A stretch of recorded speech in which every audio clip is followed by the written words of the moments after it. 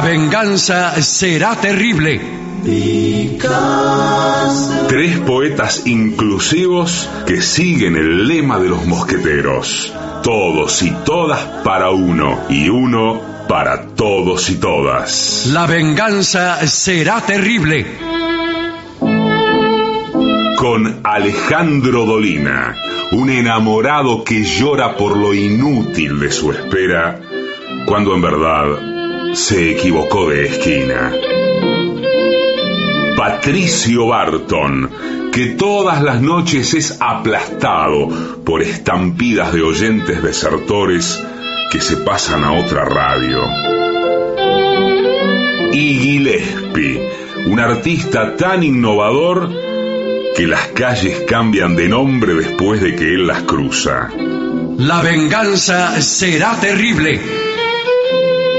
Canciones por el trío sin nombre: Ale Dolina, Martín Dolina y Manuel Moreira.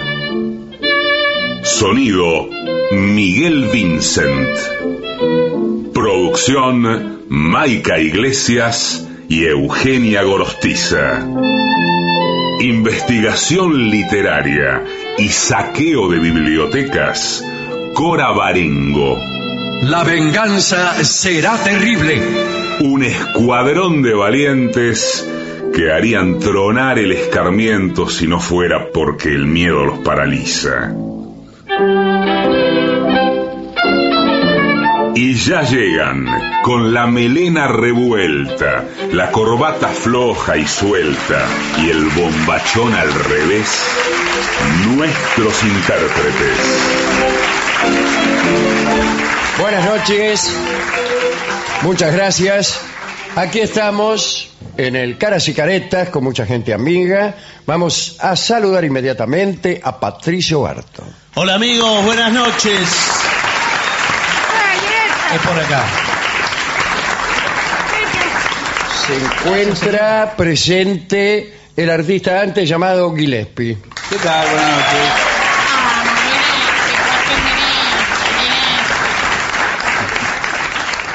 Hablaremos una vez más, ya que hablamos muchas veces de este personaje, del viejo de la montaña, de los asesinos y del viejo de la montaña. Han escrito sobre este personaje Oderico da Pordenone, Marco Polo en el famoso libro del millón, y bueno, aquel libro donde cuenta todas las cosas que nosotros sabemos o creemos saber.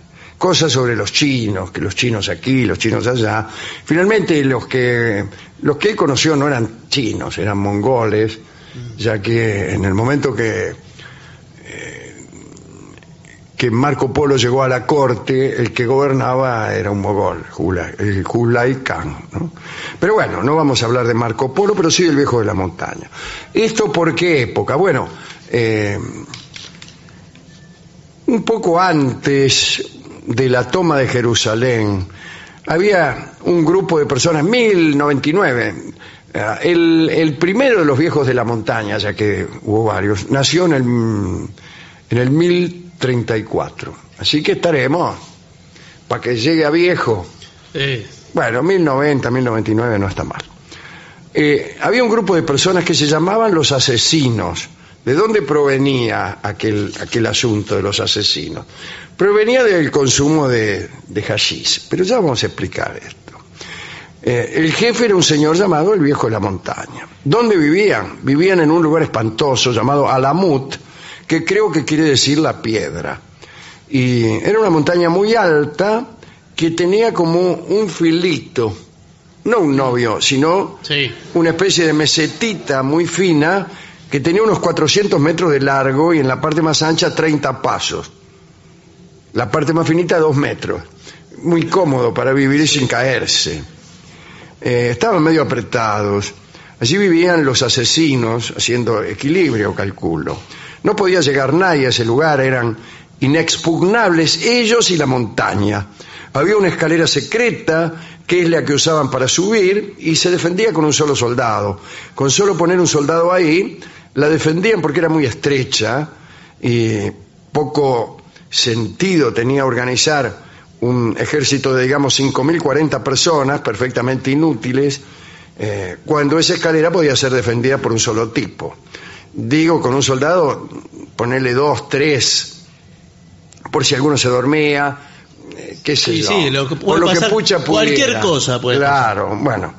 Lo mismo pasaba con Machu Picchu, recuerden ustedes, la ciudad secreta de los quechuas, allí en donde estaban los amautas, esos sabios que sabían de todo un poco. Bueno, había y también unos desfiladeros muy estrechos que podían defenderse con un solo soldado. Pero además era muy difícil llegar a Machu Picchu, ya que cuando llegabas donde estaba el desfiladero, ya no tenías más tropas porque se habían caído todos por algún precipicio, o se habían desertado, o se empezaban a punar. Bien. Tenemos entonces a los asesinos en su mesetita, manejados por el viejo de la montaña. ¿Qué hacían? Se preguntará usted. Mataban, como su nombre lo indica. Salían por ahí, mataban a la gente y la afanaban. A veces cometían algunas crueldades. Bueno, gente malísima, vamos a decirlo de una vez. Bien. Eran valientes. Desde luego, solo para vivir en ese lugar había que serlo. Y su jefe, como se ha dicho, era este viejo. ¿Cómo hacía para reclutar soldados? Y esta es la pregunta central. El viejo de la montaña salía, quizá con alguno de sus ayudantes, se ponía acechando ahí en un bosque, en un prado, elegía un joven que estuviera más o menos bien para el ejército, para la banda de asesinos, ¿no? No iba a elegir un gil, sino uno más o menos musculoso, qué sé yo. Esperaba que el tipo se durmiera o se distrajera, y entonces iba por atrás y le metía un palazo en la cabeza. Bueno, el tipo se dormía del palazo, se desmayaba. Había incluso una técnica para pegarle con el palo a este muchacho, ni tan fuerte como para liquidarlo, ni tan despacio como para que ni se mosqueara. Bueno, el tipo se despertaba, pero ya lo habían trasladado a la meseta. Y el viejo de la montaña y sus asesinos habían construido allí un paraíso. Repito, habían construido un paraíso. Porque en realidad esta charla es sobre paraísos artificiales. No solo sobre paraísos artificiales. Hablaremos también de infiernos artificiales, que son los peores. Bueno, entonces habían construido un paraíso. Esa es una construcción que vale la pena, no un shopping. Bueno, no faltará quien diga, yo cuando estoy en el shopping estoy en el paraíso. Bueno. Y en el infierno también. Construyeron un paraíso, no sé cómo sería, pero bueno, me imagino que habría de todo, diversiones. Y no sé cómo, no sé cómo. Y bueno, el paraíso que yo sueño es muy... ¿Qué tiene? Nada, sándwiches de miga. No, señor. Cantores, músicos, amigas. Bueno, en aquel habría huríes, ¿no? Porque eran de la religión del Islam. Huríes son aquellas señoritas que se supone que están en el paraíso, o en todo caso, falsas huríes, porque era un paraíso artificial. Serían huríes artificiales, por ahí la cuñada de alguno y así. Los ofuscaban con hachís, para aumentar todavía esa sensación de irrealidad que sentían los jóvenes que habían sido golpeados por atrás con un palo y que se despertaban en un paraíso artificial. Bueno, les daban un poco de hachís, como su nombre lo indica, porque de allí viene el nombre asesino, Hassassin o algo así. Bueno, el tipo se despertaba en el paraíso, medio turbado por el hachís, veía las minas, los sándwiches, las masas de crema, tipos que te abanicaban, todo eso, y llegaba un momento en que ya no podían renunciar a él, se acostumbraban. ¿Vio cómo es uno? Es así, sí, es el... Cuando se acostumbra al paraíso, se acostumbra y ya no te pueden sacar de ahí. Bueno, en ese momento, cuando estaba bien acostumbrado el tipo, le pegaban otro palo en la cabeza y lo llevaban otra vez al mismo lugar donde lo habían encontrado. O sea, el tipo se dormía en el paraíso y se despertaba otra vez en su pieza, ponele. Un cotorro que no valía 2 guitas. Imagínate, dormirte en el paraíso y despertarte en tu pieza debe ser una de las peores experiencias posibles. Pero en ese momento golpeaban la puerta de la humilde casa. ¿Quién es? Y venía un tipo, que era un agente del viejo de la montaña, soy agente del paraíso, decía. Aquí laburamos así, dice, ¿vos querés volver al paraíso o querés quedarte aquí en esta pieza? Uy, yo quiero volver al paraíso, dice el tipo, ¿no? Ya poniéndose los pantalones. Para volver al paraíso tenés que hacer lo que nosotros te digamos, ¿no? Y así laburaban para el viejo de la montaña, y el viejo de la montaña, hay que decirlo, ya lo hemos sugerido, no fue uno, sino que fueron muchos. El primero fue un señor Hassan ibn Sabah, ese es el que nació en el año 1034, pero todos sus sucesores también fueron el viejo de la montaña, empezando por el siguiente, que fue el señor Busurg Umid, y a todos se le llamaba viejo de la montaña, que no era un señor, era un cargo, una dignidad. Bueno, dijo el tipo, ¿no? El agente, ¿querés volver? Haz lo que yo te diga. Y lo que le decía era terrible, tenían que matar, todo lo dicho hace un rato, ¿no? Y casi todos aceptaban, decían, más bien, total, ¿qué me importa? Y volvían a ese paraísito de 400 metros, pero a cambio de eso tenían que cometer toda clase de delitos. Y bueno, ahí termina la primera historia, la del paraíso artificial del viejo de la montaña.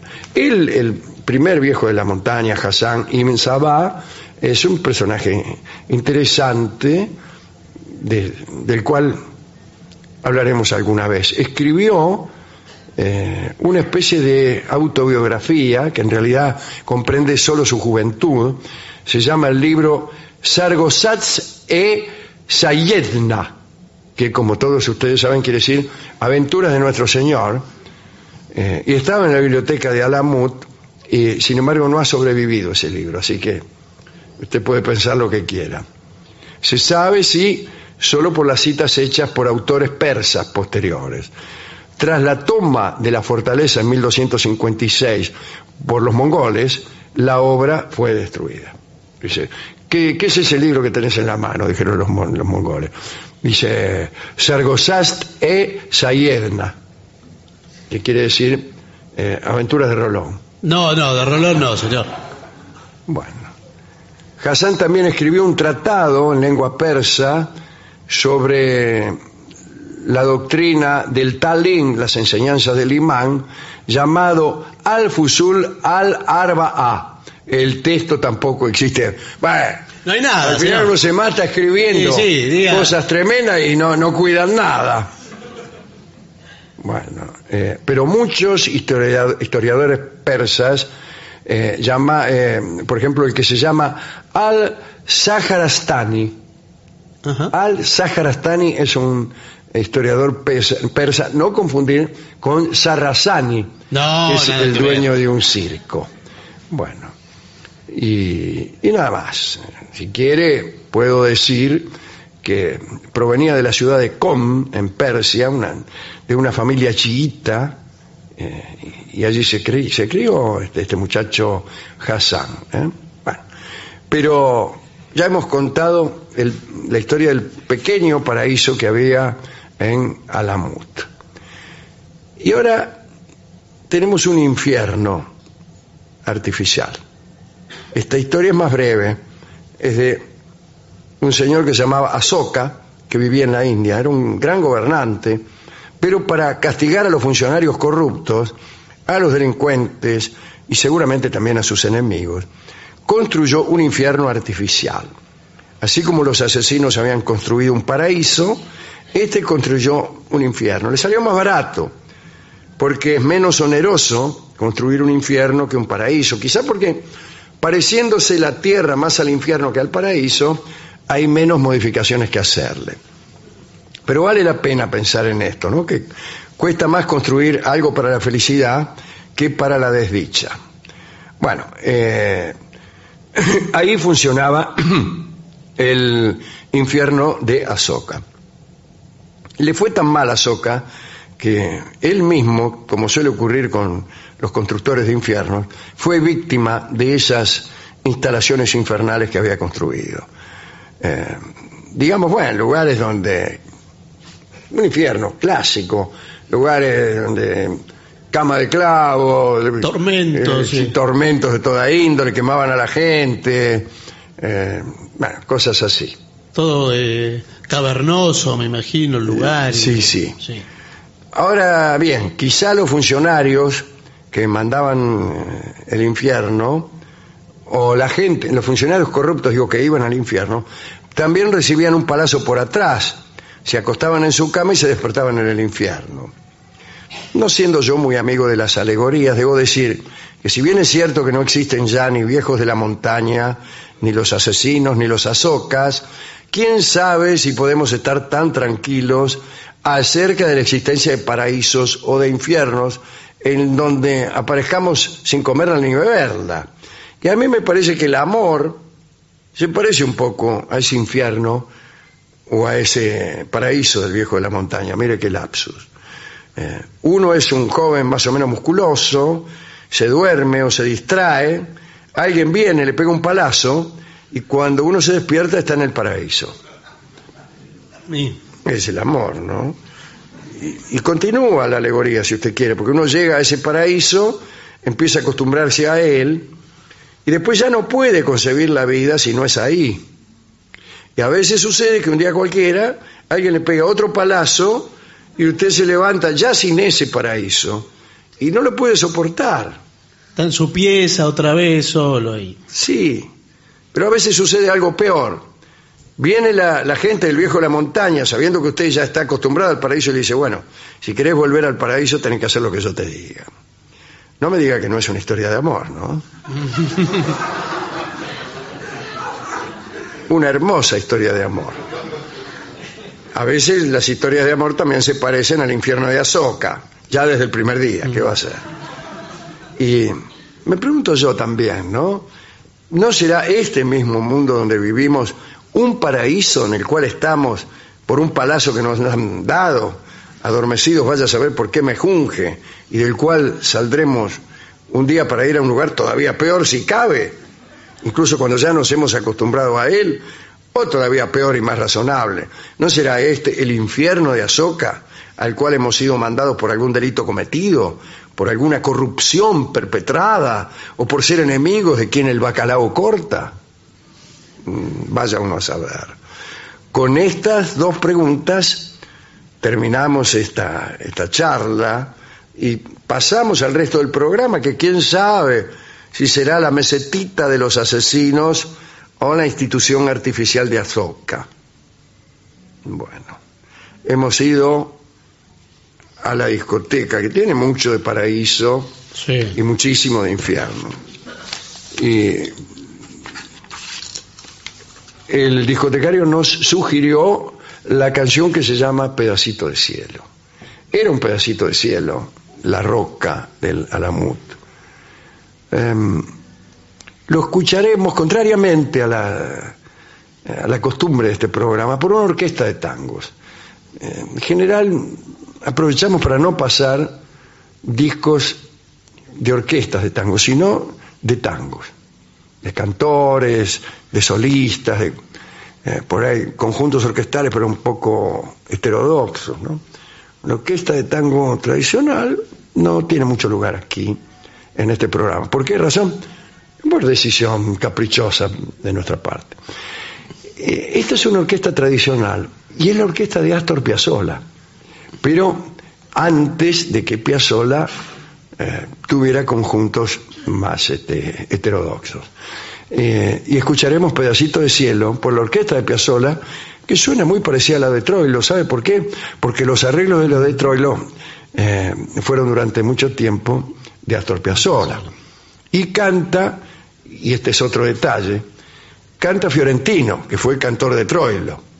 Así que, ¿a qué estamos jugando?, dirá usted. Claro, falta Troilo. Lo más probable es que usted no diga nada, porque ¿está Troilo por ahí o no? a usted, como a muchos, le dará lo mismo una cosa que otra. Así que es la orquesta de Astor Piazzolla, canta Fiorentino, y es Pedacito de Cielo, el hermoso vals de nuestro amigo, de un querido amigo de este programa, Héctor Stamponi. Adelante.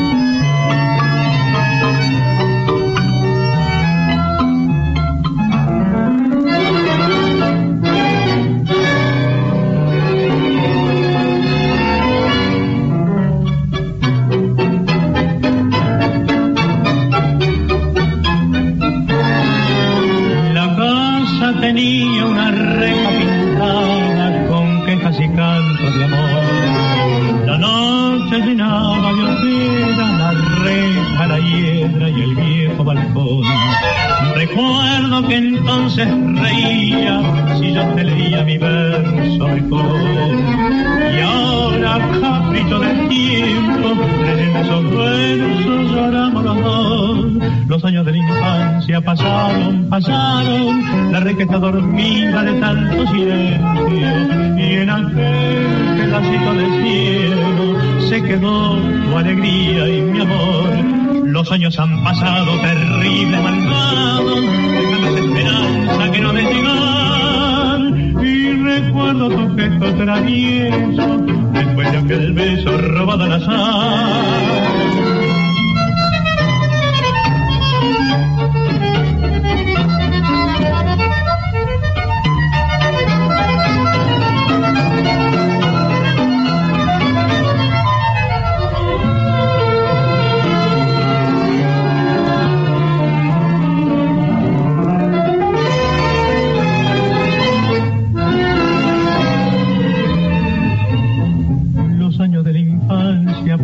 Pasaron, la reja está dormida de tanto silencio, y en aquel pedacito de cielo se quedó tu alegría y mi amor. Los años han pasado terribles, malvados, déjame esperanza quiero de llegar, y recuerdo tu gesto travieso, después de aquel beso robado al azar.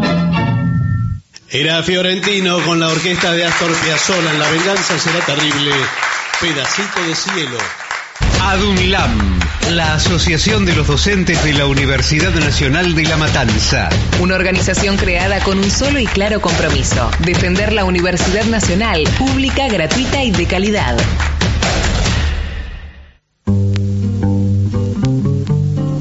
AM 750. Objetivos, pero no imparciales. AM750. Objetivos, pero no imparciales.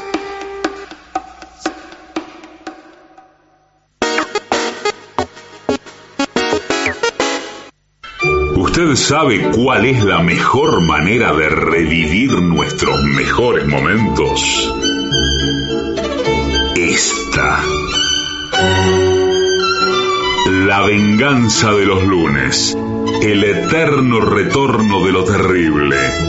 El único programa que se enorgullece de parecerse a sí mismo. Pero no.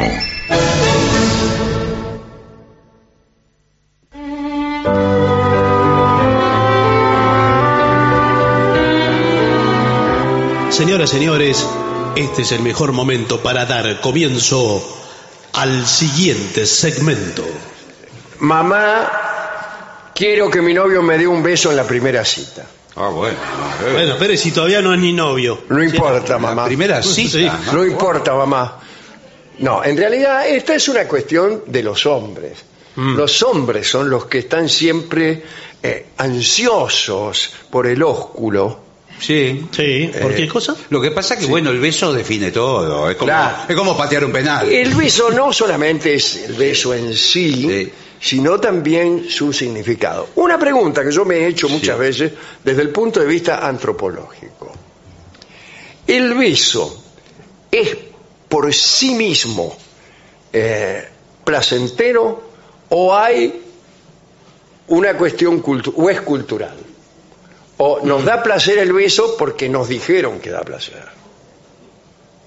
Interesante. ¿Es el contacto con los labios de una persona que nos gusta o que amamos ya placentero o la cultura lo hace lo que placentero? significa, claro. Ya es todo cultura ahora. No sabemos otra Yo cosa. creo que ambas cosas. No se aventure con el Yo creo que ambas reportaje. cosas, que sí, que hay, evidentemente no es lo mismo un contacto de bocas Claro. que yo te toque la ceja. Sí. Bueno, no es lo mismo. Pero debe haber también una cuestión. Todo esto le digo yo a las chicas que salen por ahí conmigo para que me besen. De entrada empiezo con esta primera cuestión. Sí. ¿Es el placer del beso Sí. intrínseco al contacto o hay una cuestión cultural que nos arrastra? Amor mío. Yo el helado lo quiero de vainilla.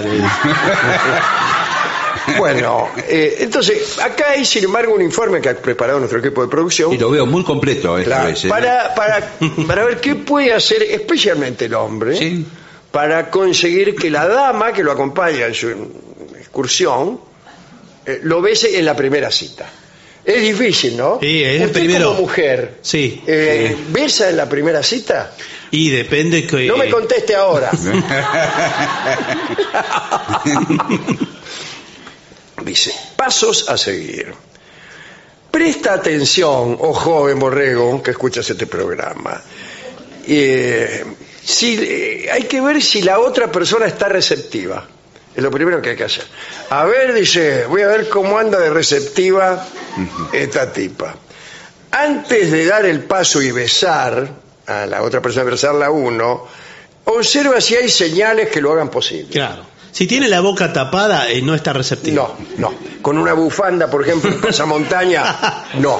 Si no fue a la cita, tampoco. No. Va, por favor, señor, obviamente. Ahora, si cada vez estáis más cerca,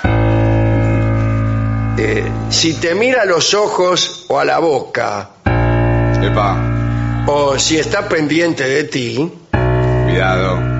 este tipo de señales corporales, ¿qué tal?, Sí. puede indicar que la otra persona también tiene ganas de besarte. Y entonces ha llegado el momento de decirle, ¿cómo se llamaba la mina? Valeria. Valeria, lo dijo usted. Sí. Bien. Valeria Marta es mi nombre. ¿Qué tal? Valeria Marta, qué hermoso. Escúchame, Valeria Marta, te he estado observando. He visto cómo estamos cada vez más cerca. Sí, sí. He visto Yo cómo no me me fui miras a los ojos o a la boca. Sí, alternativamente. Sí. Sí, y he Es visto visca. cómo estás pendiente de mí, por decirlo de alguna manera. Sí. Así que, aprovechando que estás desnuda.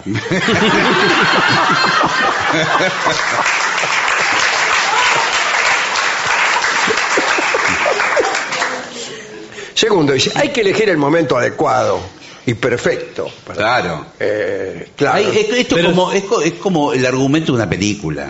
Hay que ir llegando hasta lo que yo llamo clímax. Sí, no solo usted lo llama clímax, vamos a decir. En general. Hasta el momento justo, música, conversaciones, una rica comida. ¿Cuál es una conversación adecuada para llegar al beso? Por ejemplo, la higiene bucal no. No, señor. Nada que tenga que ver con el beso. No, sí, para mí sí. No, el tema no, Sí, el tema nada que tenga que ver. Empieza a hablar. Fui a ver una película. ¿Qué película? Bueno, sí, una película en Casablanca. Hay una parte. No hay justamente muchos besos. No. Una película que se llama El beso. Bien. Acércate poco a poco, dice acá. Sí. No. No todo vale en la primera cita, ¿eh? Siempre recordaréis ese primer beso como algo especial y único. Sí. Por ello... Es el primer ladrillo donde se va a construir una relación. Qué linda la metáfora de ladrillo para un beso. Sí. Sí. Por eso te aconsejamos hacerlo en un momento íntimo. Claro. En el que ambos os hayáis acercado y os sentáis cómodos. Claro, vas a tratar de besarla cuando ella está a 25 metros de distancia. No, y con otro. Olvídate de darle el primer beso en mitad de la comida. No, señor. No. Y más cuando está masticando. Estoy con la boca llena. Sí, señor. Tragá la albóndiga, Marta, dale. Yo también te amo. Valeria. Valeria Marta. Valeria Marta es mi nombre. Dice, lo ideal es esperar un momento privado, tranquilo, romántico, el casamiento. Y dice, el momento este es mágico. Debes intentar vivirlo al 100%. Esto está escrito con número y con el... No, por favor. Acá hay una cosa sobre la que hay muchas polémicas. Sí. ¿Hay que mantener los ojos cerrados o no? Para mí sí, como a mí me parece muy romántico eso. Y el primer beso sí. Porque si es con los ojos abiertos parece que uno está corroborando. Claro. Sí, pero cuidado, porque en algún caso, especialmente en las relaciones clandestinas, permítame decirlo, es necesario que uno de los dos esté con los ojos abiertos. Pues bueno. A ver si viene el tipo. Pero mirando por el rabillo del ojo. Sí, qué rabillo está. Sí, vos besame nomás. No. Cerrá los ojos que se dé cuenta que yo también. No, Total, si ella cierra los ojos, ¿qué sabe si usted los tiene abiertos? Bueno, Artículo primero. No puede hacer foco, vio que a menos de 20 centímetros ya no. Sí, a mí me molesta mucho el beso, que me empiezo a poner visco. Sí, claro. Que se me acerca la mina, qué sé yo, y me pongo visco. Y para mí es una táctica para no besarte. De algunas mujeres que se acercan en ángulos inconvenientes. A ver, ¿cómo sería? Tipos que no te quieren besar y entonces derecho. ¿Qué de nuca? Derecho viejo, sin ángulo. Claro, para besar tenés que tener un ángulo. Sí, claro. Una cara apunta para un lado y otra para el otro. Claro. Si no, ¿cómo llega? Sí, te agarra la nariz. Pero por favor, así como dos lechuzas y el beso que se dan. Una porquería de trompa. Y dos personas con anteojos. No puede ser. No, sí, ¿cómo que no puede ser? El primer beso, cuanti menos, te dice la mina, si sos un poco romántico, cuanti menos sacate los anteojos, sacate. Y vos ponete la dentadura, mi amor. Si quieres que el primer beso sea fantástico, querido. Eso me gustaría muchísimo. Nunca me dieron un beso. Ay, Dios mío. Debes hacerlo sencillo. Sí. Sencillo. Parece que bastante sencillo a mí. Que Valeria... No te complique demasiado. Apuesta por un beso suave y tierno. El primero suave y tierno. Sí. Concéntrate, joven borrega. Procura que sea un beso romántico. ¿Para qué? Para aumentar las posibilidades de volver a repetir. Claro. Una vez más, otra vez de vuelta. Sí. Si a mí me besan muy bien y a mí me gusta, quiero repetirlo. Claro. ¿Y cómo sabe lo que es muy bien si usted no la besa? Pero cuando el beso es demasiado intenso, uno por ahí queda con las fauces. Sí. Sí. Parece un cocodrilo. Sí, un poco dormida. Claro. ¿no? Pero le lo sopapearon a usted. No le digo que... Cuidado con los productos dentales que se usan, porque hay algunos que lo duermen al otro. Sí. Qué fuerte. Ahora, ¿cómo es? Porque acá estamos dando el caso con final feliz. Claro. Que es cuando el beso, es recibido y sigue todo. Pero si usted es un muchacho que eligió mal el momento, por ansioso, por lo que fuere. Ya se arruina toda la relación. Se arruinó toda la relación. Y se está acercando. Yo me doy media vuelta y me voy. Y recibe el rechazo. Sí, pero eso... ¿Cómo retrocede? ¿Cómo vuelve? ¿Cómo vuelve? Se va corriendo a su casa. Sí, para mí no. Para mí no. Yo hago eso. Cuando veo que me rechazan el beso, que me hacen así... No. No, señor, no le hacen. Salí de acá con esos dientes. Hay formas más sutiles. Ella de pronto baja la cabeza un poco. ¿Cómo se rechaza el beso? Eso es mejor. Sí. Bueno, lo que dice el señor está bien. Mover la cabeza. A ver, hágalo. Claro.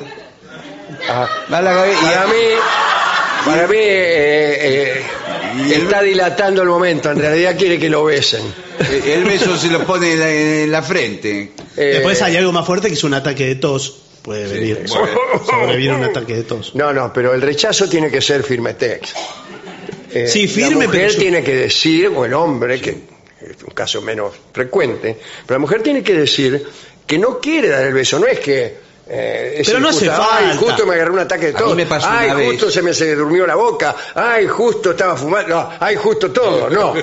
Entonces no vale excusa. Pero no hay que decir, joven Borrega, claramente, no deseo que me beses, Tancredo.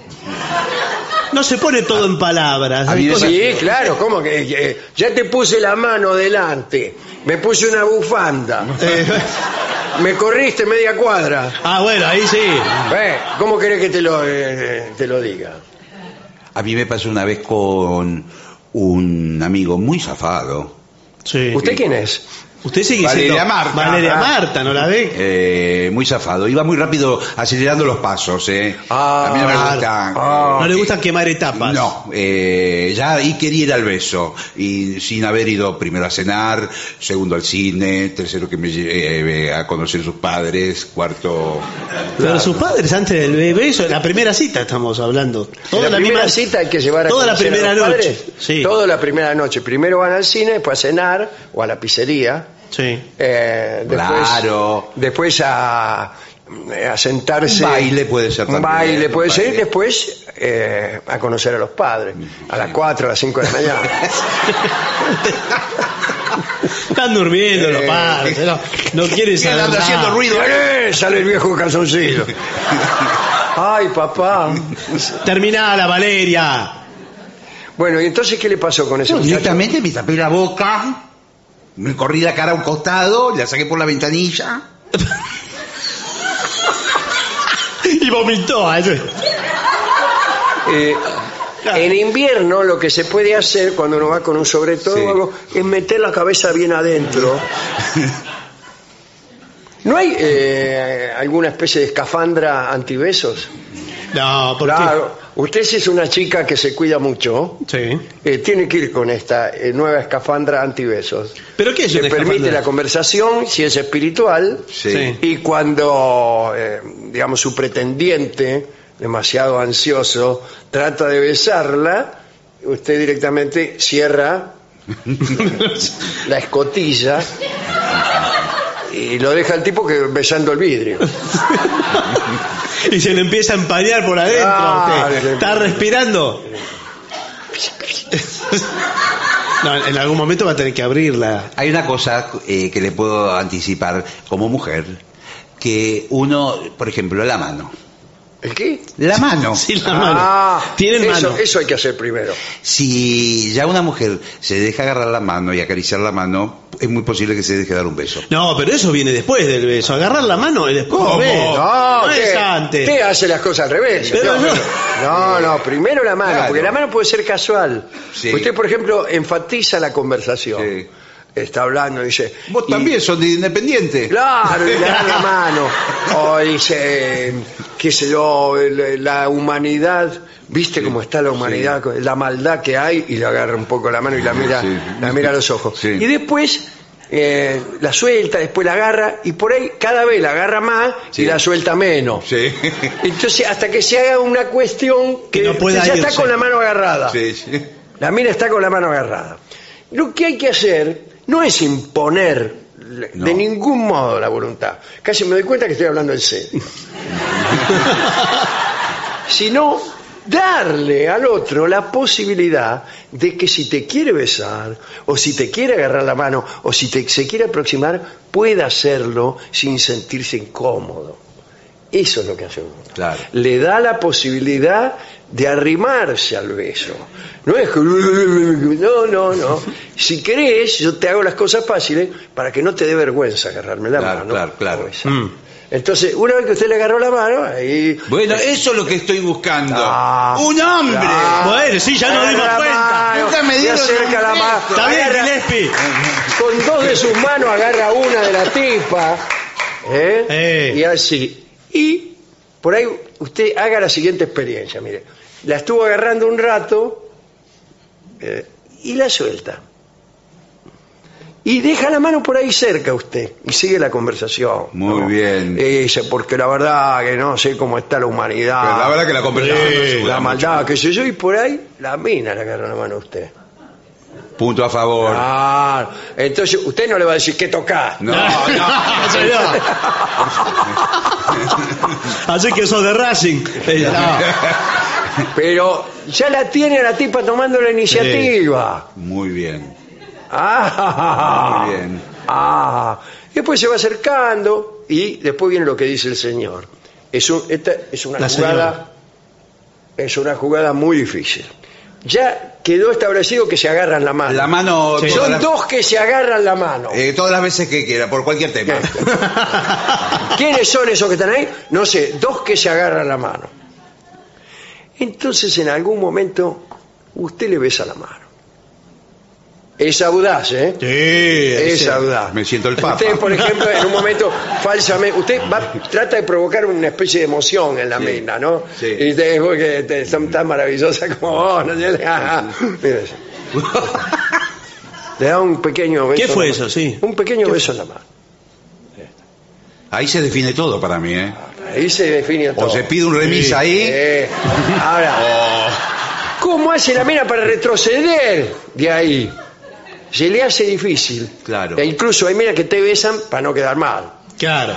Y después se piden el remis. Claro, dice, disculpe, yo no le iba a besar, pero mire, te la manejó tan bien, el asunto de la mano, qué sé yo. Sí. Eso es lo que quiero. Para eso vine acá. Bueno, pero usted en la primera cita, de hecho estaba diciendo que quiere que las cosas sean más lentas, más habladas. No se ponga así tan Sí, nervioso. bueno, pero tengo 47 años. Claro. Bueno, sí. Y todavía no me besó nadie.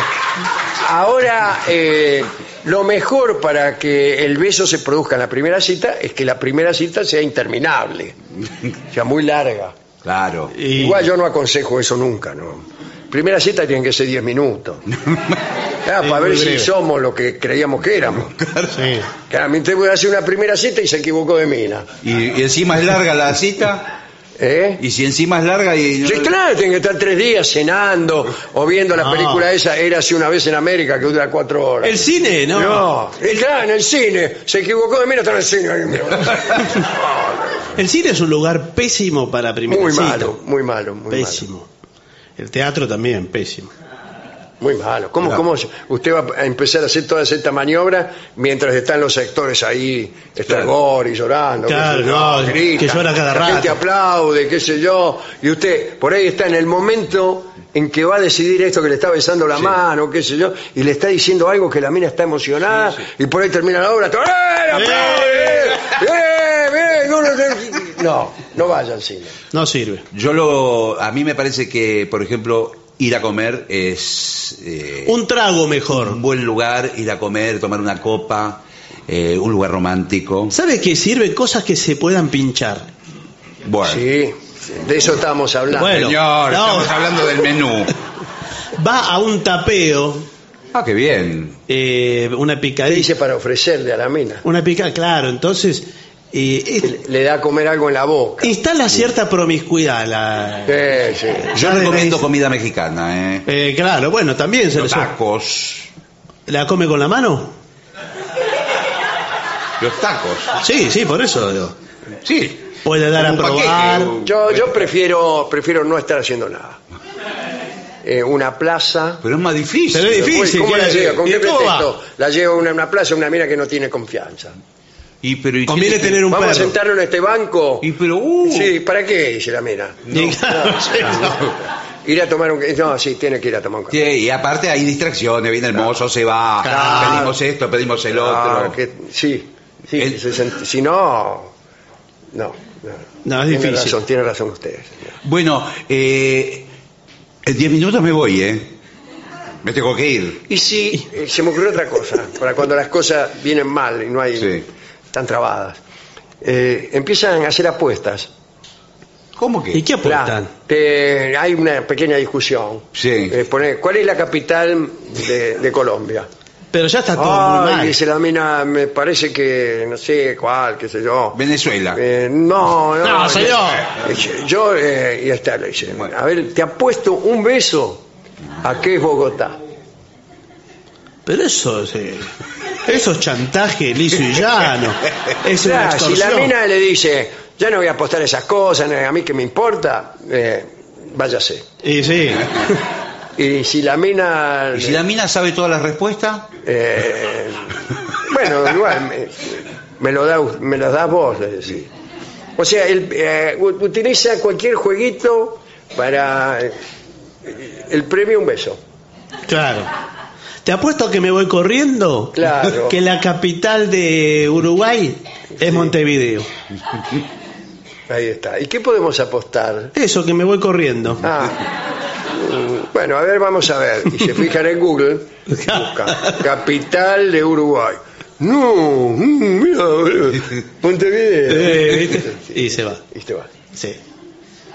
Yo también me voy a ir, porque hace media hora que estoy acá. Bueno, Valeria, no, ¿cómo le dice bueno? Está contando plata delante de los pobres, nunca me besó nadie. la verdad que a mí tampoco. Bueno, quizás es la oportunidad de que Y en las fiestas con esos juegos de besos como la botella, se siga haciendo eso. no. No sé si se Yo juega. gané una vez sola, me besó el dueño de casa. Bueno, por favor. Era el padre de la mina que me gustaba. Señor. Y dice, mire, Peor, el padre de la... mire, se lo voy a tener que dar yo. Que mi hija se fue. No, pero ¿cómo le va a hacer así? Disculpe. Primero le voy a agarrar la mano, dice. ¿Sabe, como primera cita para ser original, para salir del bar y del boliche, ir al lago de Palermo a andar en bicicleta? Qué original, la verdad. Usted es un genio. Es increíble este muchacho, ¿eh? Nunca me hubiera imaginado. Pero, va a pedalear. Pero están lejos, ¿cómo están los pedales? Uno atrás y otro adelante, no es bueno para besarse. No, pero usted se puede detener en medio del lago. ¿Y qué hace? Flota. El bicicafo se permanece quieto entre los gansos. No, es incómodo. No, Ahí. es mucho mejor alquilar un Mateo.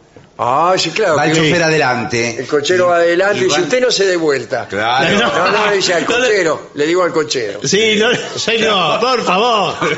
Y No le está puede ahí, decir meta eso. beso y beso. Claro. Y Bueno, pero ahí romántico. ya está muy a favor todo. Sí, bueno, pero... Ahí ya está todo. Sí, a favor. claro, pero ¿con qué pretexto a una dama desconocida usted lo sube en un Mateo?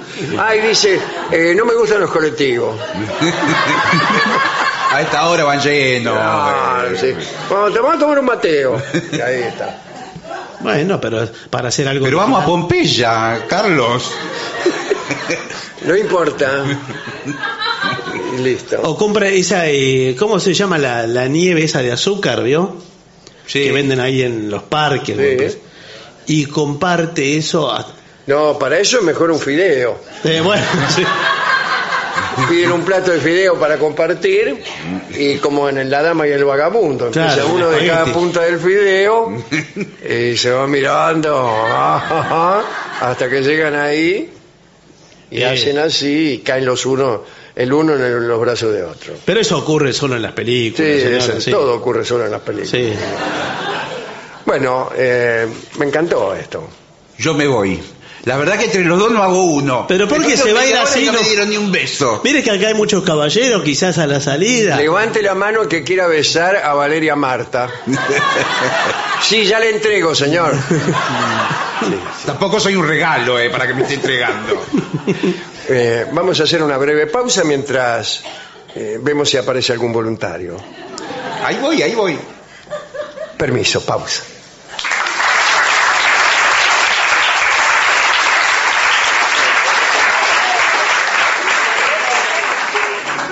En AM750 estás escuchando La venganza de los lunes, el eterno retorno de lo terrible.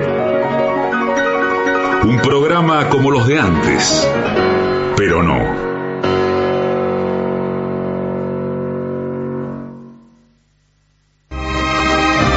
La venganza de los lunes, el eterno retorno de lo terrible. Un ciclo con firmes convicciones, pero con cronología difusa.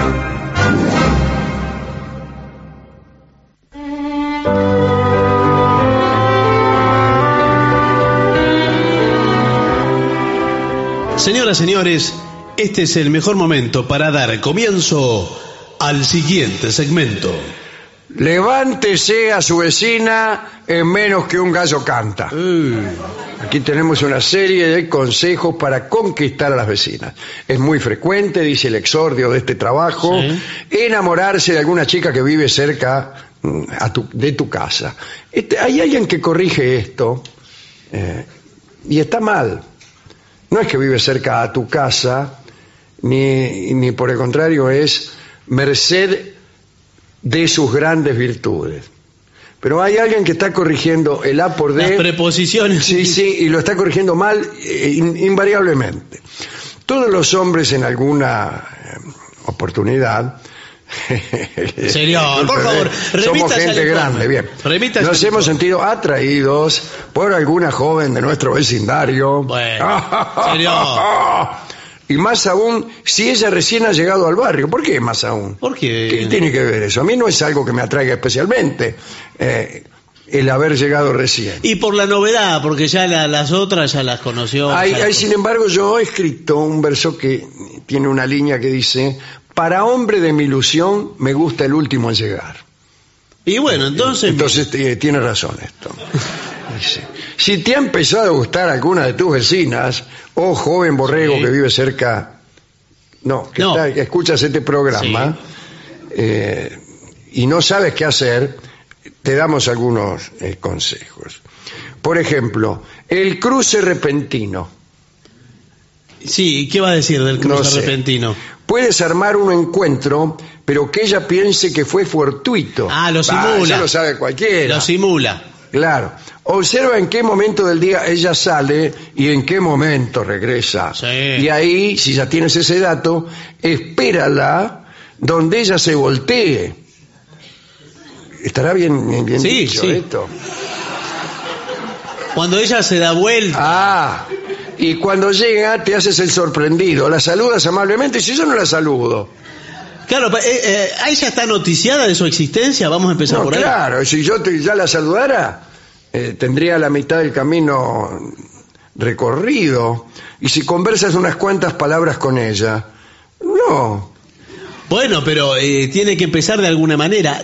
Si no sabe lo que sirve, usted compra, por ejemplo, 3 kilos de naranja. Espérese, que estoy anotando. Ella fue a hacer las compras. De toronjas no es lo mismo. No importa, sí, bueno. 3 kilos de fruta esférica. Está bien.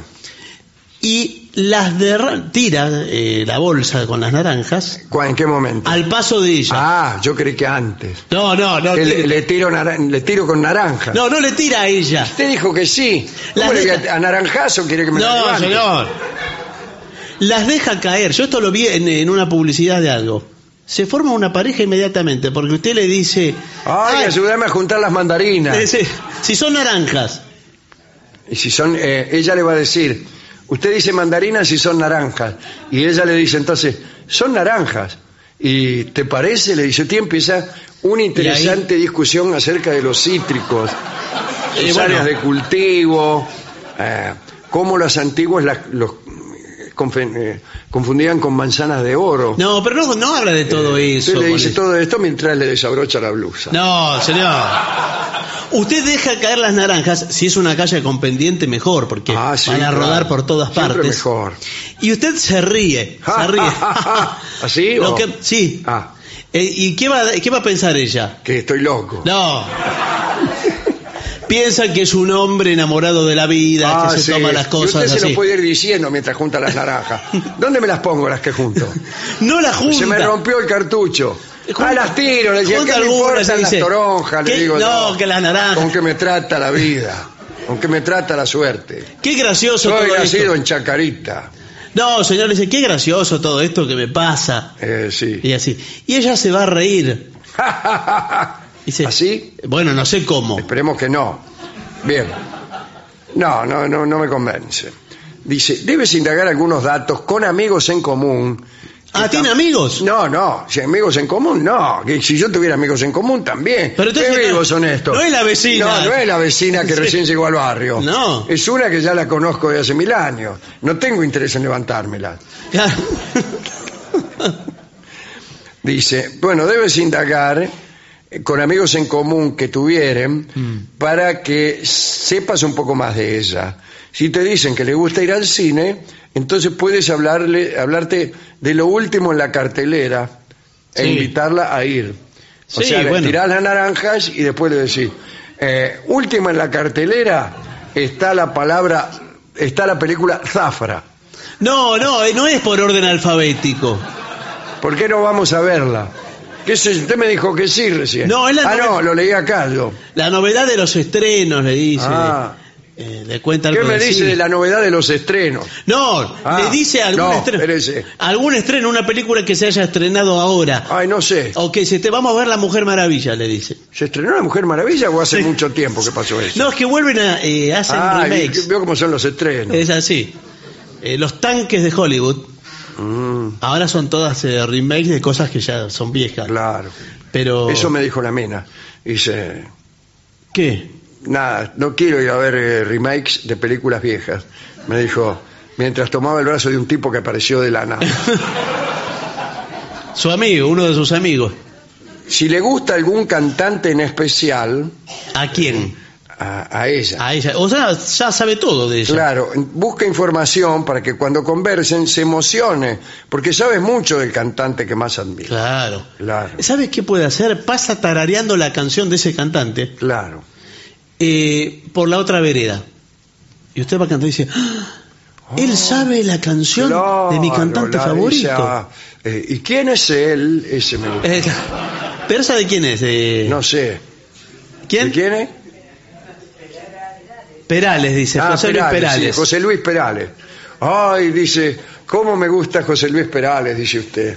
Sí, y entonces ella cruza. Sí, escuché mal, dice, estás cantando una canción de José Luis Perales.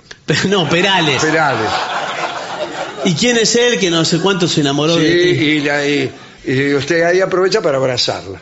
No, pero ella quizás le dice, ¿y qué otro tema conoces de Perales? Momento, dice usted. Va, ahí googlea otro tema. No, bueno, no, así no se puede.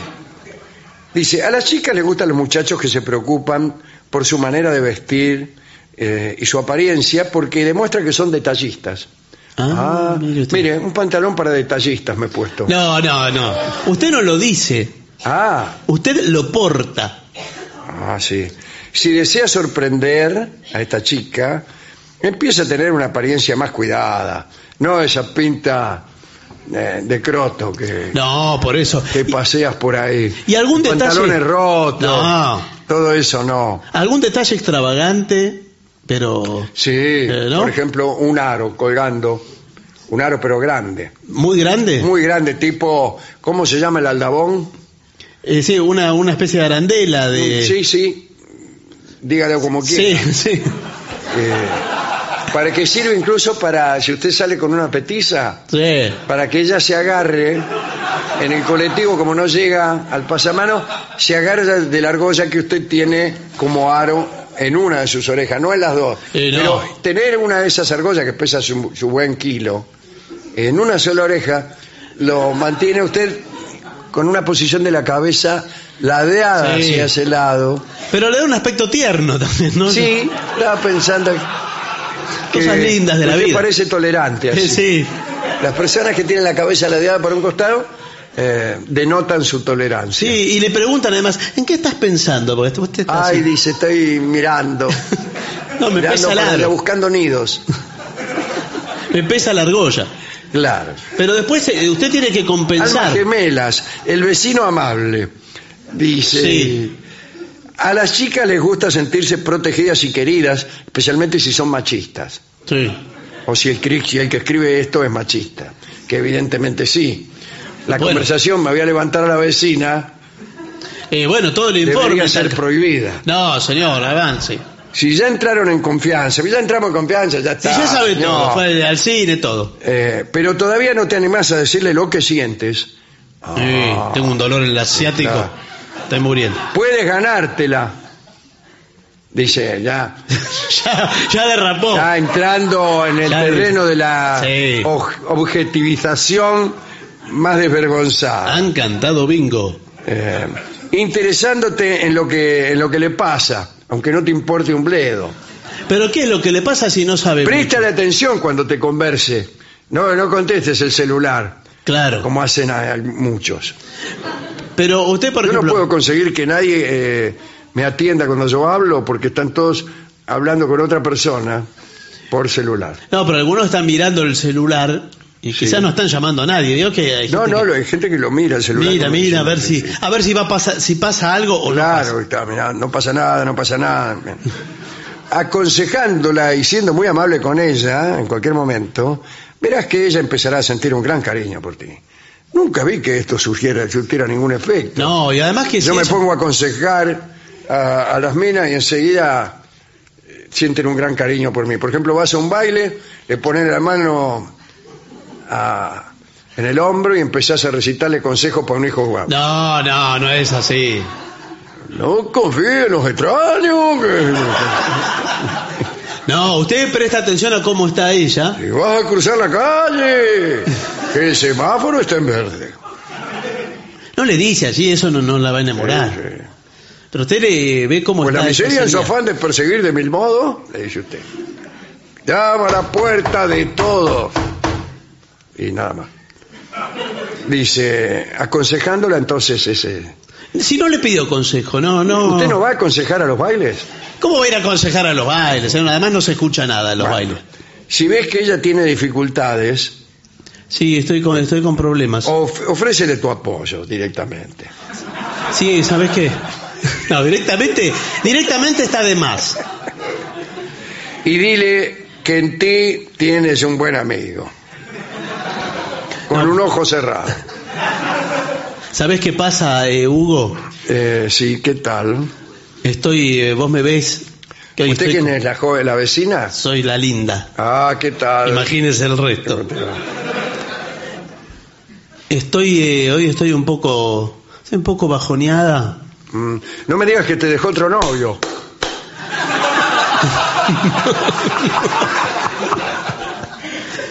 ¿Te puedes sacar la nariz de payaso, Hugo? Estoy mal con mi novio, pero sí. Es momentáneo. ¿Tu novio? No. Todos lo son, Patricia. Estamos atravesando una crisis. Sí. Pero yo estoy enamorada. ¿Usted habla de política o de su novio? No. Yo estoy haciendo de la vecina. Estoy atravesando una crisis, pero estoy enamorada de él. ¿Cómo se llama? Héctor. ¿Héctor te llamas? Él se llama Héctor. Yo decía usted cómo se llama. Patricia. Claro. Ya lo sabía, pero te estaba poniendo a prueba. Ay, salí. Es que Héctor era mi vecino. Viste que yo me mudé hace poco. Sí, era tu vecino en otro barrio. Era mi vecino allá en Lavallol. O enamorarse del vecino es lo mejor que una puede hacer. Porque no tenés que gastar la vida en viajes. Y vos, por ejemplo, vivís en Villarrizo, cerca de Cespeña, y tenés un novio en Lanús. Sí. Te arruina la vida. Por más bueno que sea tu novio, tu vida será un infierno. Dime dónde vives. No, bueno, no es así.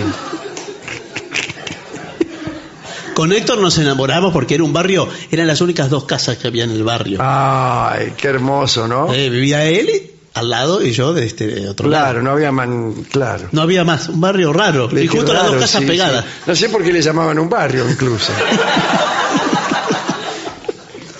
Y ahora me siento rara, me siento sola. Mira, justamente has dado con la ventanilla indicada. ¿Me podré agarrar? Sí. No.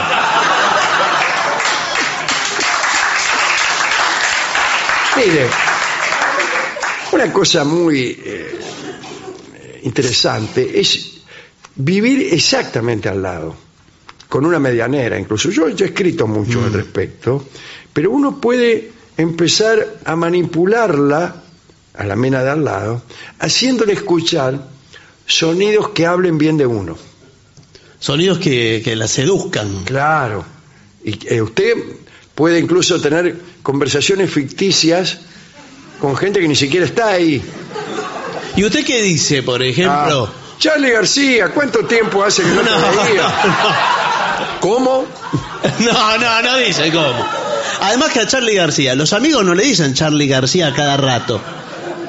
Le dicen pero Charly. Usted se lo tiene que decir, porque si no, ¿cómo sabe la Bueno, vida? no, pero ese... Usted que corre una silla y dice, uy, mirá, debe estar Charly García. No. Por la manera de correr la silla. No es así. Quizás desliza... La silla. No, le dice a otro. Le dice a otro. ¿Sabes que el otro día que estuvo acá Charly García? Dice. Entonces, claro, ahí escucha. Y corre la silla. No, deje la silla quieta, no importa. ¿Y por qué te mete el tema de correr la silla? No, usted dice de correr la silla, bueno, no importa. También usted puede fingir conversaciones telefónicas. ¿Hola? ¿Quién habla? Charly García. No. ¿Siempre ¿Cómo? Charly García? ¿Que quieres que te escriba un verso para tu próximo álbum? ¿Cómo no, Charly? García. Oye, Charly, ¿sabes que al lado de mi casa hay una vecina muy hermosa? No. Y así. O hace comentarios así. Me estoy mirando en el espejo. ¡Qué cuerpo tan musculoso que tengo! Pero si después ella lo va a ver a la No salida. importa, pero... ¿cuánta plata que...? Voy a contar plata. 1, 2, 3, 4... No arranque 1, 2, 3, 4, señor. 10 millones de pesos. ¿Cuánta plata tengo? Y a la mina por ahí se le despierta la codicia. No, mire, los millonarios no cuentan la plata así en voz alta, no. Qué lástima, ¿no? Sí. Porque son los únicos que podrían hacerlo. No, y ella va a desconfiar. Yo sí. cuento la plata así y enseguida termino. Claro. En silencio. ¿Usted la cuenta en silencio la plata? No, esos son los millonarios. Los millonarios cuentan en silencio la plata. No, para mí no la cuentan. ¿No la cuentan? No cuentan, no. ¿Y saben cuánto tienen, por ejemplo? No siempre. Y veo que es muy abstracto todo el tema de la plata y de... Bueno, entonces no cuenten plata. Pero digo, eso, en general el sistema anda bien, ¿no? ¿A qué sistema se refiere? Al de hacer sonidos que hablen bien de usted.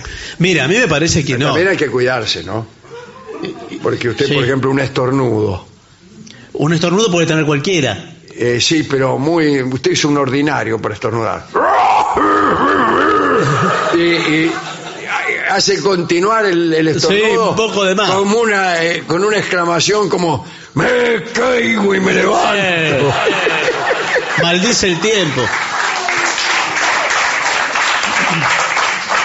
¡Qué resfrío que Señor.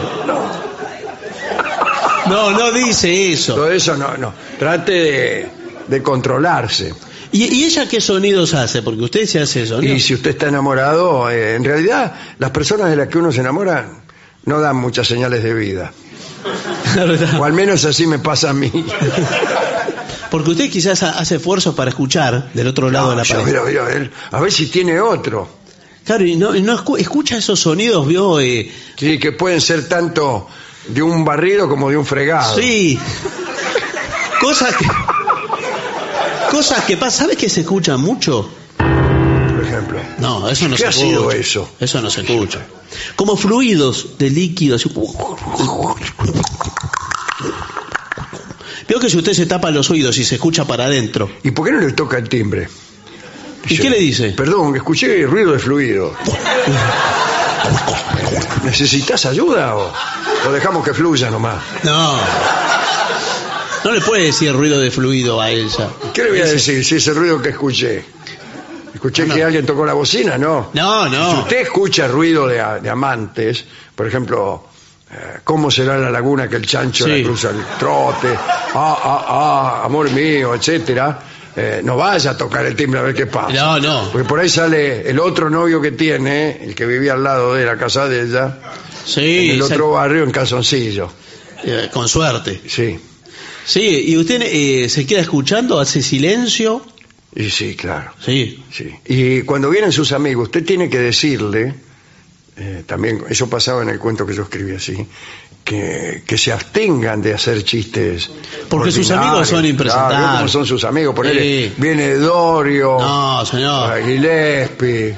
No digo Rolón. No, Rolón, ojalá, usted lo tiene que invitar a Sí, Rolón. por ahí hay que invitarlo a Rolón cuando se pone a hablar solo, ¿viste? Sí. Pero los otros no, son muy ordinarios. Y sí, porque se ponen a tomar, juegan a las A cartas. contar chistes de... resulta que había un japonés que no sé qué.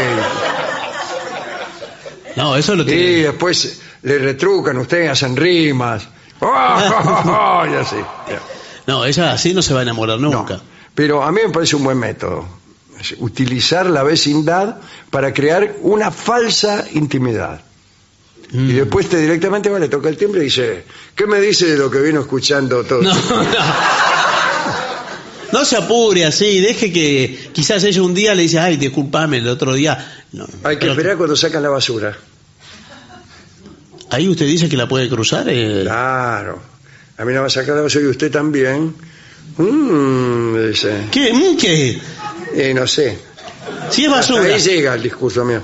No sé cuál es la primera frase indicada cuando uno ve a una joven que está sacando la basura. No, Por así. ejemplo, qué sé yo. No hace, no hace así. Claro, no. Lindo.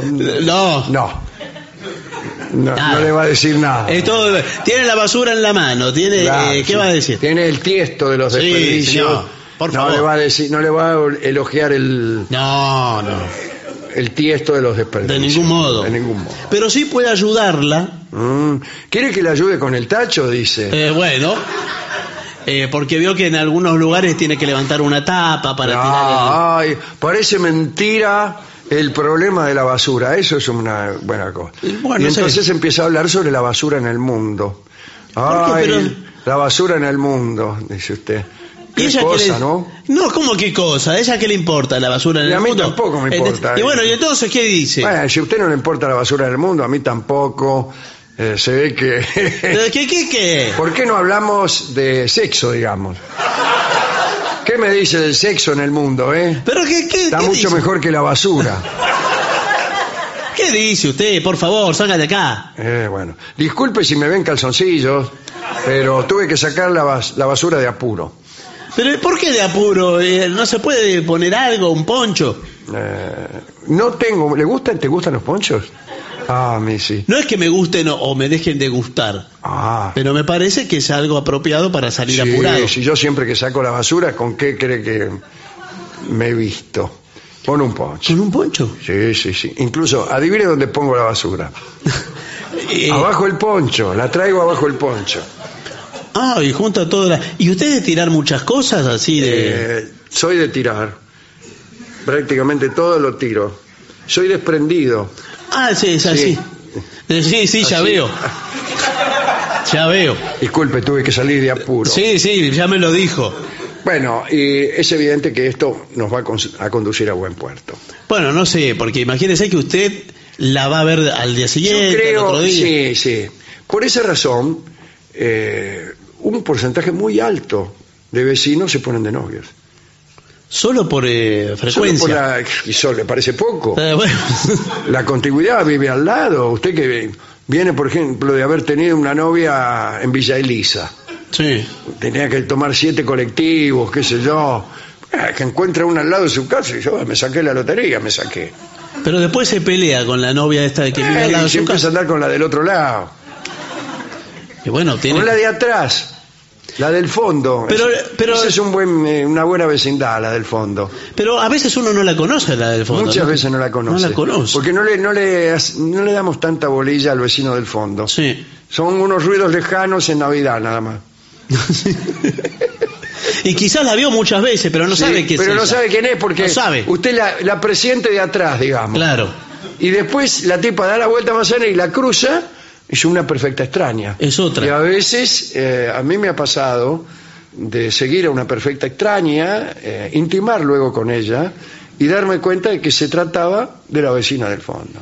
Estoy escribiendo una obra de teatro que se llama justamente La vecina del fondo. Sí, me imaginé. Bueno, y hay como un momento, ya en el último acto, ¿no? ¿Cuántos actos son? 7. Mire que... Porque el tipo odiaba a la vecina del fondo porque oía ruidos, música horrible. Y él conoce a una chica por ahí, no sabe.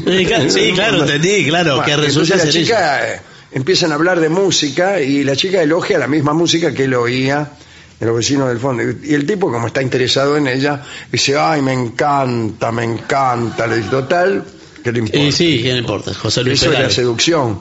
Decirle al otro que a uno le encantan cosas que detesta. Bueno, no sé si... Se llama seducción. Y él después entonces al final se juntan, intiman y él dice, te voy a invitar a mi casa. Porque él la conoció en el centro. Mire, lejos de ahí. Y bueno, la lleva a su casa, ella entra. Y dice, este barrio me resulta conocido. Pero no se dio cuenta que estaba a la vuelta. Sí, pero a mí me pareció mejor esto. Este Parlamento, este barrio me resulta conocido, me gusta. Bueno, pero quizás para otra obra, no sé si aquí. Y ella no se da cuenta que está en su barrio. Está bueno eso. ¿No se da cuenta? No, dice, ¿quiénes son esos escandalosos? Dice que viven ahí en el fondo. Dice la mina sin darse cuenta que es ella misma. Pero ¿cómo se va a escuchar? Ella en el pasado se escucha. ¿Dónde se escucha?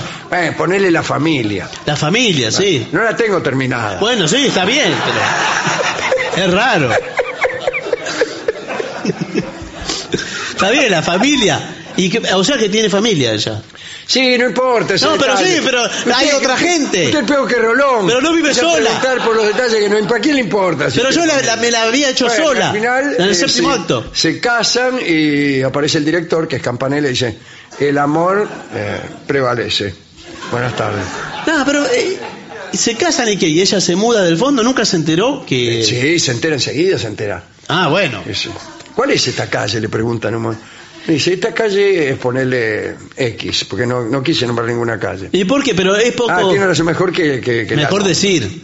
Esta calle es Estomba. Claro, amor en la calle Estomba. Dice, claro, ¿qué cosa? Dice, yo vivo en Heredia. Ah, del otro lado. Del otro lado. Y dice, pero esa casa me parece conocida. ¡Ah! Mi madre. Estaban desnudos los dos. ¿Y por qué no me lo dijo antes? El tipo se tapó y se dice, ¿qué viene tu madre? No, que mi madre vive al fondo. Yo vivo al fondo. No, dice él, hay como un momento de desengaño. Y él le dice, miserable. ¿Sí? ¿Por qué miserable? ¿Qué? Porque le ha hecho la vida imposible desde hace 6 años. Bueno, pero de ahí a decirle miserable, no sé. Después todo se arregla. Todavía no sé cómo lo voy a arreglar. Sí, porque se fue muy lejos para volver después de... Sí, pero me gustó esta película. Le va a costar. Es una de las mejores. Bueno, voy a decir, historias de amor pueden surgir en cualquier lugar. Es así, con la vecina. Bueno, pero... Con la vecina al fondo, bueno. Bueno, esas son las instrucciones que tenemos para levantarse a la vecina de al lado. Bueno, es un servicio extraordinario. Sí, esperemos que hemos dado es un servicio extraordinario. Que la sepan aprovechar, ¿no? Sí, claro. Sí, porque... Y que no lo hagan en vano. Y bueno, pero vio cómo es, que quizá si no surge el amor... Lo macana es que cuando uno se pelea se tiene que mudar. Y claro, por eso le digo, ¿qué hace cuando se pelea con la novia? Se muda. ¿Cómo no se va a quedar ahí para que la tipa... usted trae una novia nueva, le está diciendo algo y del otro lado la escucha y dice, lo mismo que me decías a mí, rufián. Y grita, ¿quién es? Dice, están peleando los de al lado, dice usted. ¿Qué estamos peleando? Dice la mina. Pero quedó con rencor. Y claro, ¿cómo queda alguien que se pelea con su novio? Y ella no va con rencor. Ella no va con un novio. Rencor que puede durar 40 años. ¿Serio? ¿Ella no va con un novio también que usted escucha? Puede ser también, sí. Lo escucha. Y dice, te amo mucho, no como antes. No de eso. Y golpea la pared como diciendo, esta es para vos. Y bueno, así circula el amor. Bien, bueno, pausa.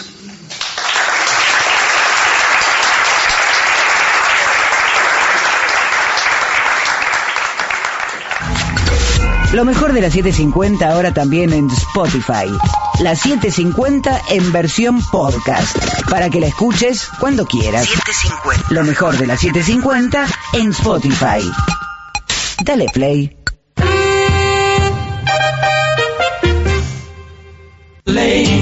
La venganza de los lunes. El eterno retorno de lo terrible. Un programa que sale los martes, pero no.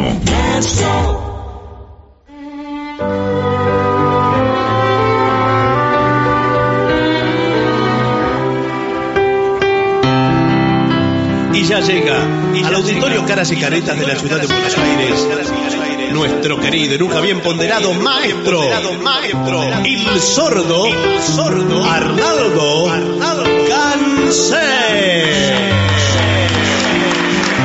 Y acompañan esta noche a nuestro querido maestro, los integrantes del trío sin nombre, Manuel Moreira, el señor Martín Caco Dolina y su babosa, y el licenciado pentacadémico Ale.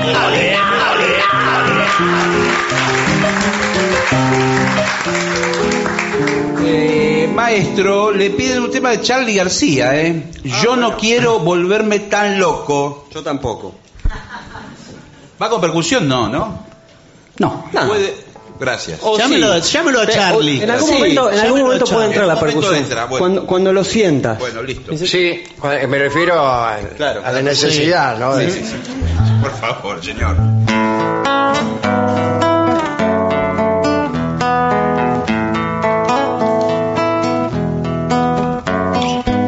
Yo no quiero volverme tan loco, yo no quiero vestirme de rojo, yo no quiero morir en el mundo hoy.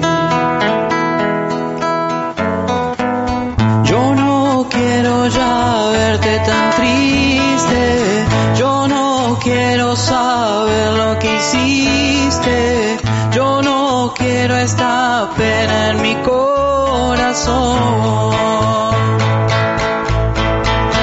Escucho un tango y un rock y presiento que soy yo y quisiera ver al mundo de fiesta.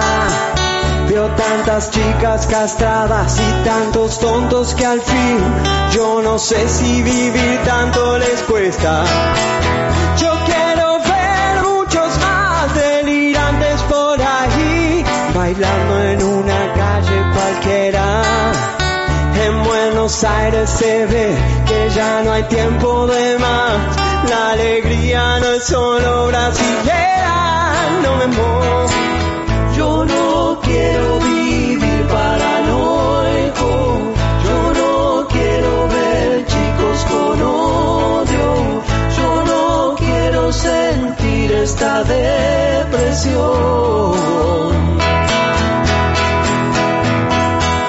Voy buscando el placer de estar vivo, no me importa si soy un bandido, voy pateando basura en el callejón. Yo no quiero volverme tan loco, yo no quiero vestirme de rojo, yo no quiero morir en el mundo hoy.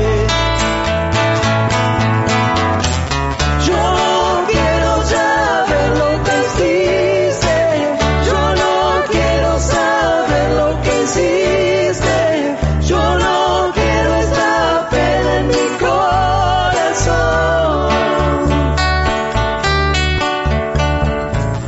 Yo no quiero esta pena en mi corazón.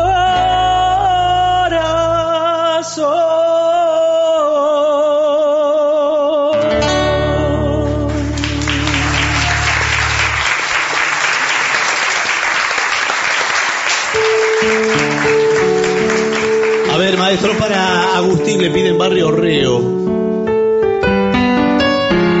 Vamos a poner más fuerte, ¿eh?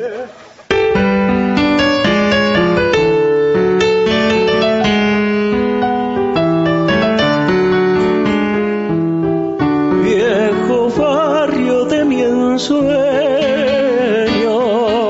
el de ranchitos iguales, como a vos los vendavales, a mí me azotó el dolor. Hoy te encuentro envejecido, pero siempre tan risueño. Barrio lindo y yo que soy 30 años y mira, mira qué viejo estoy. Mi barrio Reo, mi viejo amor, oye el gorjeo, soy tu cantor. Escucha el ruego del ruiseñor, que hoy que está ciego canta mejor. Busque fortuna y hace un crisol, plata de luna, oro de sol, calor de nido. Vengo a buscar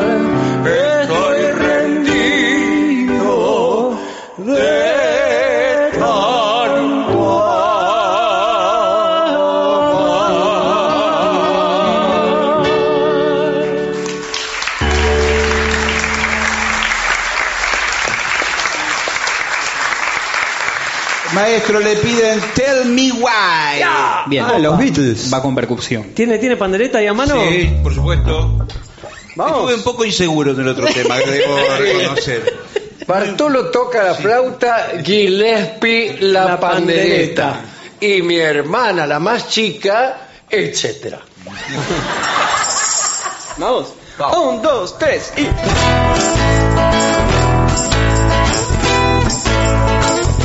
Tell me why you cry and why you lie to me. Tell me why you cry and why you lie to me. Well, I gave you everything I had, but you left me sitting on my own. Do you have to treat me on so bad? All I do is have my head on more. Tell me why you cry and why you lie to me. Tell me why you cry and why you lie to me. If it's something that I failed, don't tell me what and I'll apologize. If you don't know really can go on, hold me back, this is in my life. Tell me why you cry and why you lie to me. Tell me why you cry and why you lie to me. Well, I'm begging on my bending knees. If you only listen to my pleas, is there anything I can do? 'Cause I really can't stand, I'm so in love with you. Tell me why you cry and why you lie to me.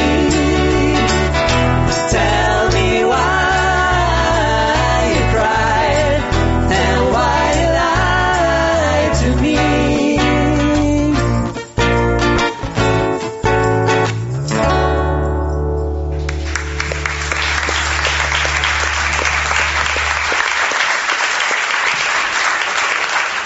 Le pedían esta de amigos son los amigos. ¿Cómo es que se llama? Sí. Pablo Rago. No me acuerdo. La sabía hacer el trío sin nombre en una época. Yo para los nombres...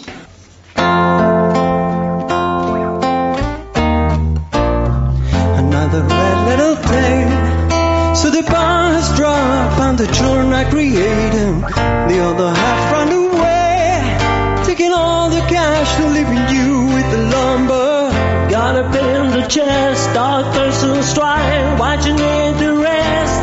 It's so easy, love, but you got friends you can trust. Friends will be friends. When you're in need of love, they needed care and attention. Friends will be friends. When you're through with life and all hope is last, hold out your hands, 'cause friends will be friends.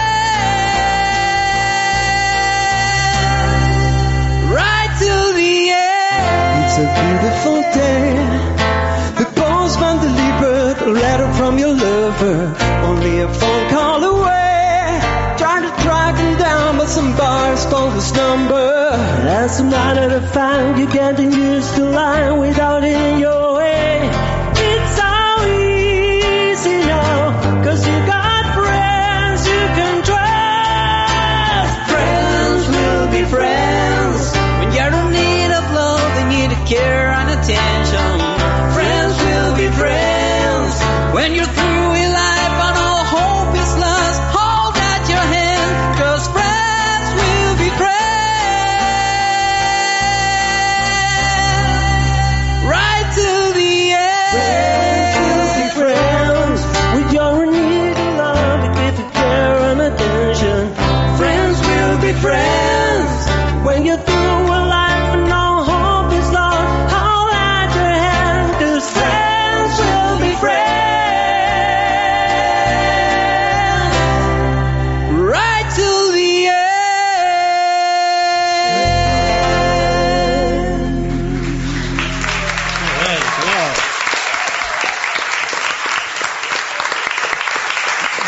Aquí el director de la radio ya ha abierto la cripta en donde estaba la trompeta de Gillespie. Ay, la está sacando.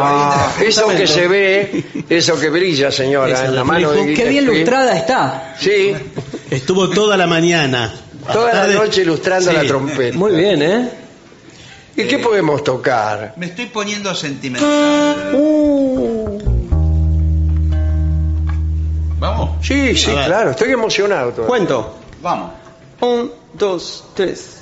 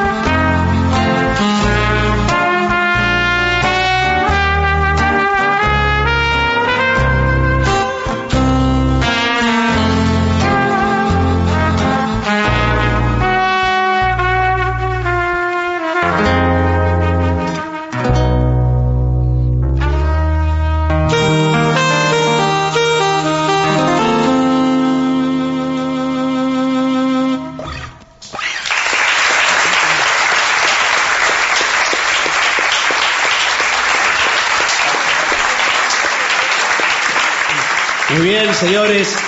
Aquí me dicen que tenemos que entregar. Sí. Nos vamos a tener que marchar y vamos a hacer como última canción esta. Sí. ¿Cuál? Esta. Por favor, señor. Bueno, James Brown. ¿siempre aún? Viene, ¿eh? Viene, ¿eh? Viene, viene, viene. Viene, ¿eh? ¡Eh! 1, 2, 3, 4. ¡Wow! I feel good.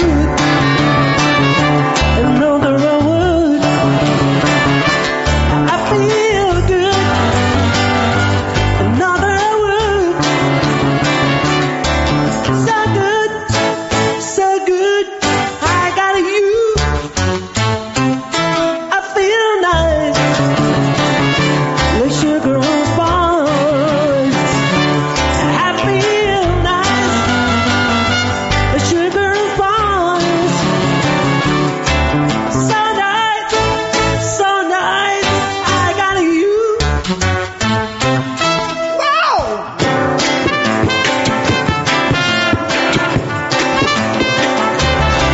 When I hold you in my arms, I know that I can do the run. And when I hold you in my arms, love can do in your harm. And I feel like sugar on spice. I feel nice. Another I would. So good. So good, I got you. So good, so good, I got you. So good, so good, I got you.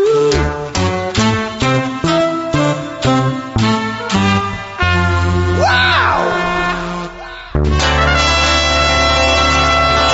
¡Adiós, maestro!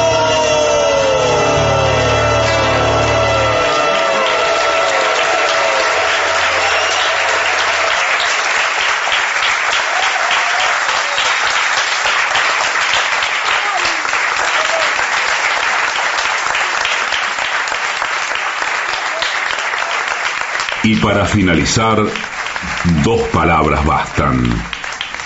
Gracias.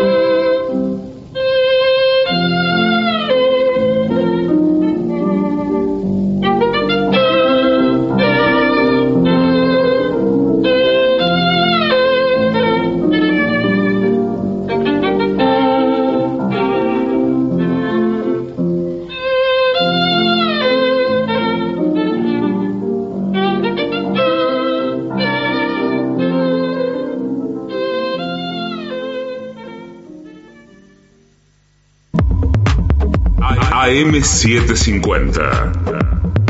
Objetivos, pero no imparciales. Lo mejor de la 750 ahora también en Spotify. La 750 en versión podcast, para que la escuches cuando quieras. 750. Lo mejor de la 750 en Spotify. Dale play. 910 días. Pepín Rodríguez Simón. Prófugo. 2698 días. Milagro Sala. Presa política. AM750. Objetivos, pero no imparciales.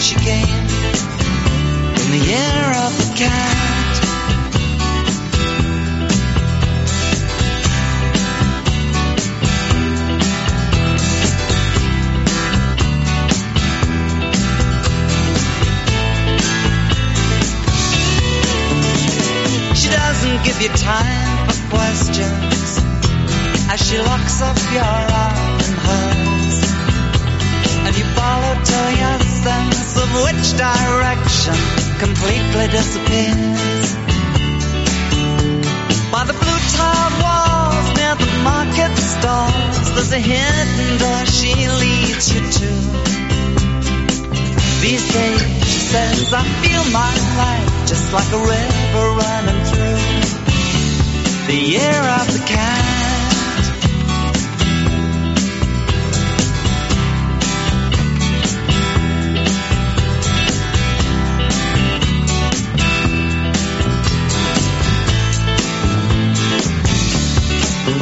Well, she looks at you so coolly, and her eyes shine like the moon and the sea. She comes in incense and patchouli, so you take her to find what's waiting inside the year of the cat.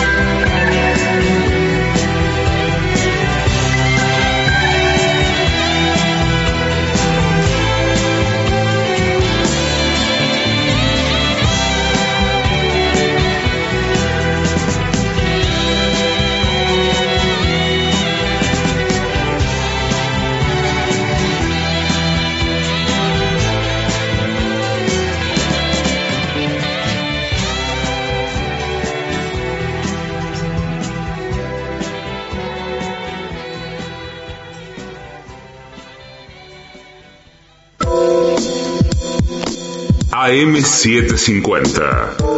Objetivos, pero no imparciales.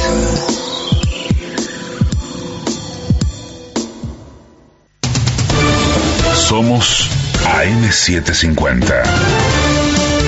Derecho a la información.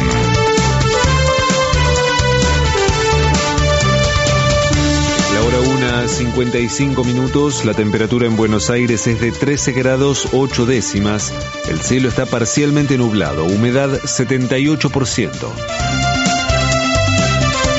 La India también apoyará el ingreso de la Argentina al bloque de los BRICS. Lo confirmó el embajador indio en nuestro país, Dinesh Bhatia. El respaldo da por sentado que la nación asiática también avalará la incorporación de la Argentina como miembro del Banco del BRICS. Recordemos que Brasil y China manifestaron la semana pasada su apoyo para ingresar a la entidad financiera. En Juntos por el Cambio no hubo acuerdo para incorporar a Juan Schiaretti. El candidato a gobernador por Córdoba, Luis Juez, sostuvo que la decisión de sumar al actual mandatario de la provincia es inexplicable y criticó a Horacio Rodríguez Larreta por meterse en la interna cordobesa. Lo que no tiene explicación es inexplicable, y esta decisión de incorporarlo a Schiaretti es absolutamente inexplicable. La gente no lo entiende, nos genera una altísima confusión. Yo me perdí un día completo de campaña. Para mí, que no me patrocina absolutamente nadie, enfrentar un aparato monstruoso en publicidad, en recursos, en redes, como tiene el candidato del oficialismo. Cuando digo monstruoso, créame, ni De la Sota, ni Schiaretti, ni Angelón, ni Mestre Padre necesitaron semejante inversión en recursos. Entonces, perder un día de campaña para ir a decir, no sé si pensaban que me iba a callar la boca, no iba a opinar sobre un tema. Nosotros no necesitamos que desde el puerto nos digan qué es lo mejor para los cordobeses. Nosotros sabemos muy bien qué es lo mejor para los cordobeses. Y si la gente elige nuestra propuesta, claramente estaremos gobernando esta provincia. Y si no lo elige, será la gente en Córdoba, no ningún dirigente que nos diga qué tenemos que hacer y con quién nos tenemos que aliar. Por su parte, el jefe de gobierno porteño, Horacio Rodríguez Larreta, argumentó que la alianza opositora apoya a Juez en Córdoba, pero que también necesita sumar a nivel nacional. A ver, una cosa es lo provincial y otra cosa es lo nacional. En lo provincial yo apoyo a Luis Juez. Creo que fui el dirigente nacional que más veces fui a acompañarlo a Luis en campaña. Fui 3 veces en las últimas 2-3 semanas y voy a seguir apoyándolo. Es la mejor alternativa para Córdoba. El PRO está trabajando en Córdoba para apoyarlo a Luis. Eso no quita que a nivel nacional no querramos sumar para ganarle al kirchnerismo, para ganarle de la mejor manera teniendo presencia en el Congreso, y sobre todo para cambiar la Argentina necesitamos sumar. Y esa ha sido la vocación de Juntos por el Cambio desde el comienzo. Patria Grande. En Brasil aumentaron a 24 los focos de gripe aviar. Lo confirmó el Ministerio de Agricultura y Ganadería del país, aunque destacó que todos los brotes ocurrieron en poblaciones de aves silvestres y ninguno en aves de corral. Pelota. Patronato y Boca vuelven a jugar hoy por la Copa Libertadores. Es en el marco de la fecha 5 de la fase de grupos del torneo. Desde las 21, el conjunto entrerriano visitará a Melgar en Perú y Boca recibirá a Colo-Colo de Chile. Tránsito. Desde las 10 de la mañana, la Unión de Empleados de Justicia de la Nación se concentrará frente a la sede de la Corte Suprema en Talcahuano al 550. En Buenos Aires, la temperatura es de 13 grados 8 décimas, el cielo está parcialmente nublado, humedad 78%. Federico Martín. Somos AM750. Derecho a la información. Más información en www.pagina12.com.ar. AM750. Objetivos, pero no imparciales. 910 días. Pepín Rodríguez Simón. Prófugo. 2698 días. Milagro Sala. Presa política. Lo mejor de la 750 ahora también en Spotify. La 750 en versión podcast, para que la escuches cuando quieras. 750. Lo mejor de la 750 en Spotify. Dale play. Es la señal de una nueva hora. Hora 2 en la República Argentina. Son las 2. 750.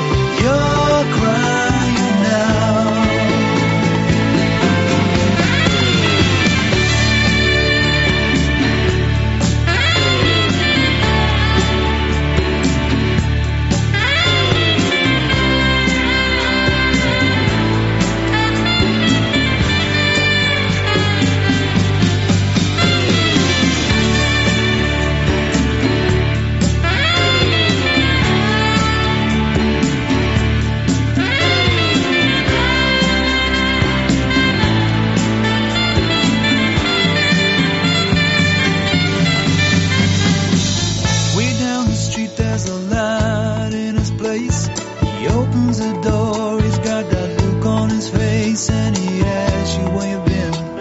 You tell him who you've seen, and you talk about anything. He's got this dream about buying some land. He's gonna give up the booze and the one-night stands, and then he'll settle down in some quiet little town and forget about everything. But you know he'll always keep moving. You know he's never gonna stop moving, 'cause he's rolling, he's the rolling stone. When you wake up it's a new morning, the sun is shining, it's a new morning. You're going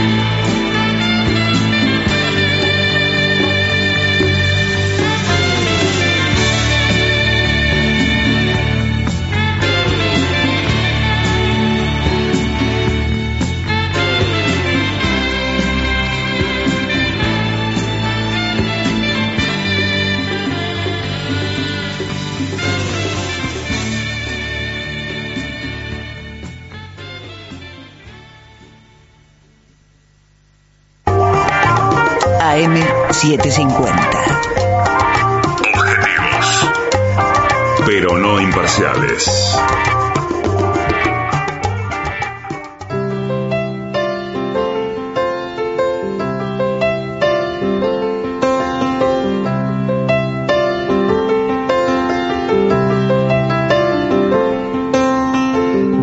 Blue jean baby, LA lady, seamstress for the band, pretty eye, pirate smile, you marry music man,